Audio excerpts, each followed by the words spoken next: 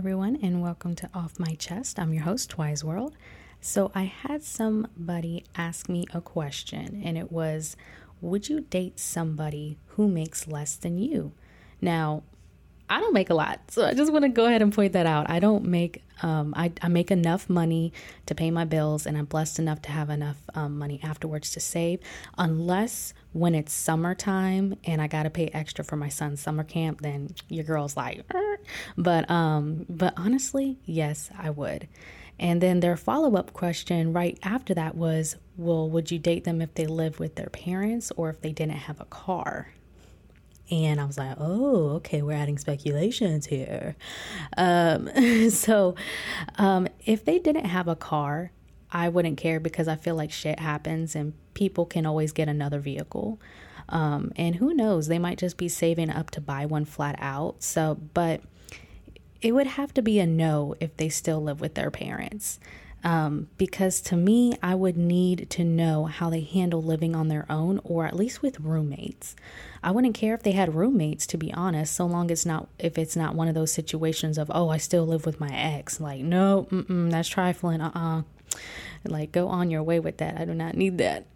But something I went through, and I know y'all heard me talk about it, was with one of my exes. We got a house together and he kept the house. So here's the reason why I have this rule now, and it's called better at least leave them how you found them. Okay? What I mean by that is if you date me and we break up, you don't have the right to take everything that I have and leave me with nothing, especially when you found me, I had my shit together, and that's what happened. I was left with nothing.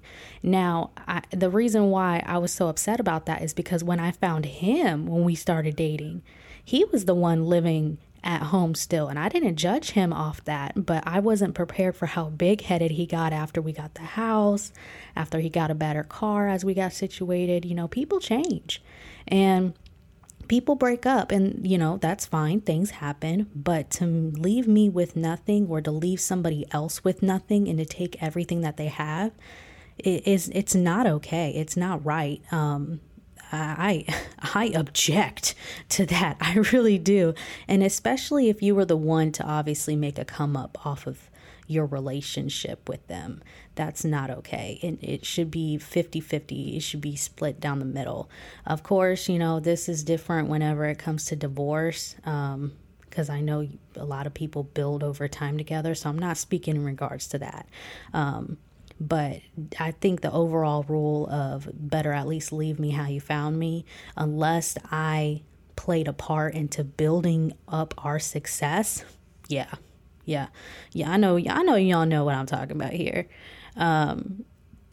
But that's why going forward for me, I at least need to know that whomever I date at least understands the concept of living on their own and being stable before I'm with them. So they won't take advantage and they'll know that they have the reassurance that I won't take advantage of them either. We'd both be adding value to each other versus taking that away. I think this can definitely have a double standard, because I know some women that live at home and they would probably feel bad about me making these statements, but I say that only because I don't believe in double standards. Now, I don't judge. I really don't. But I'm just saying, like, don't be dogging people who are in the same position whenever it comes to dating that you're in. We can all have our preferences, but I just think at some point it just has to be fair as far as your expectations, what you're looking for, especially with where you're at and if you're going through a phase as well. This is also why this is just my perspective based off of what I've went through. But one thing I know for sure, though, and I want to point out, because I won't hide it, because I feel as though it makes me more relatable. I've lost it all and gained it all back 3 times in my life so far, and I'm about to be 30. And I know you're probably like, damn, like, what is wrong with you? Like 3 times? Listen. I've been on my own for a while. Okay. I've been on my own since I was a teenager. So once it was in my late teens, and another was when I left my child's father. And then this last one was when I was done dirty 2 years ago, in my last relationship. And that's a big reason as to why I don't judge people who go through phases of getting back on their feet. For me, dating toxic men has been my demise. Okay. That has been my demise. That's a part of my growing pains, is realizing my worth and what I really want out of a relationship, and that what I'm really looking for in a real man. Okay. Yeah. But when I was going through those build it back phases, that's what I call it to me, building it back better.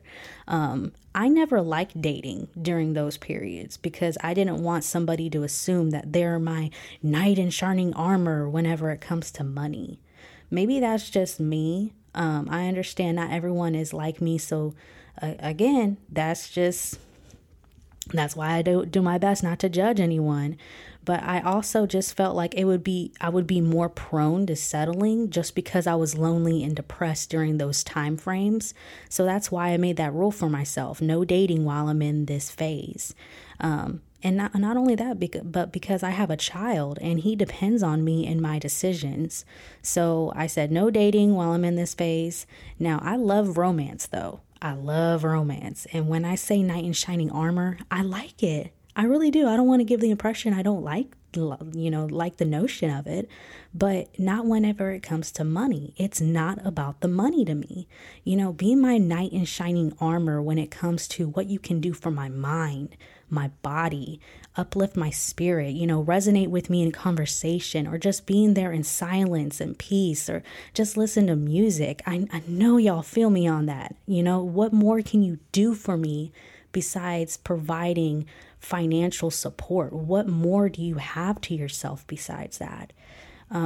I don't want you to feel like it's all about the bills whenever I mention relationships, although bills can pretty much make or break it, because financial struggles are the main reason why people break up. But it's about a real partnership. And a part of what I also learned about myself is hyper independence is a trauma response. I'm gonna learn how to do that on my little keyboard. I'm gonna learn how to do that.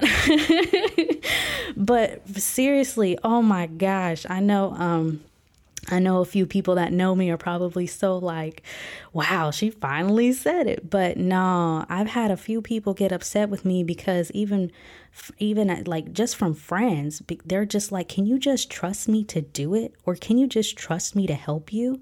And it's been so hard. It's been hard as hell to learn how to do that and to trust, even from friends to be able to pull through for me. I had to seriously learn how to give up that trauma response of being hyper independent.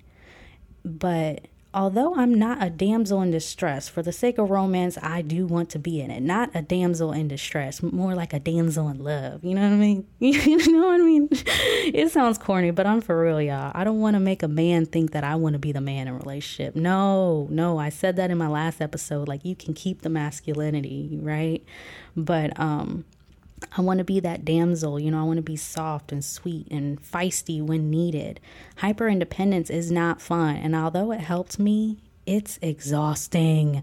And I'm okay with surrendering that part of myself when I need to be in a partnership. And I know some people I know of, they can say the opposite, hyper dependence. That's when you depend on people too much. And what's crazy? What's crazy is both of those responses stem from the same situations. And majority of the time, it's abandonment in childhood or adolescence. It leads you to having hyper independence or hyper dependence as an adult, right? So I read a lot, by the way. I'm always up at the library. This is how I figure out myself, other people. Like I told y'all, like it's just been a whole learning experience for me. But there needs to be an overall balance as far as a give and take in relationships and partnerships, period. That's really all that I gotta say as far as this week's topic, just being able to find that balance, that give and take, that iron sharpens iron. I spoke on that a little bit on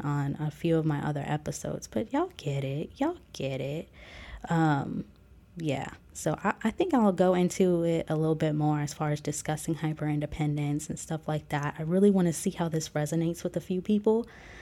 See if there are those out there who could add more to this subject, or if you've been in a situation as far as like why you disagree with me. I want to hear it, you know? I really want to hear it. Now, remember, I'm going to start leaving little pep talks at the end of my discussions because I got some good feedback on it. Here's this pep talk. Remember, you are amazing. I don't know if somebody told you that today, but you are. Not because you're like anybody else, because you are like you. And don't let anybody take those unique, cool, weird aspects about yourself away, okay?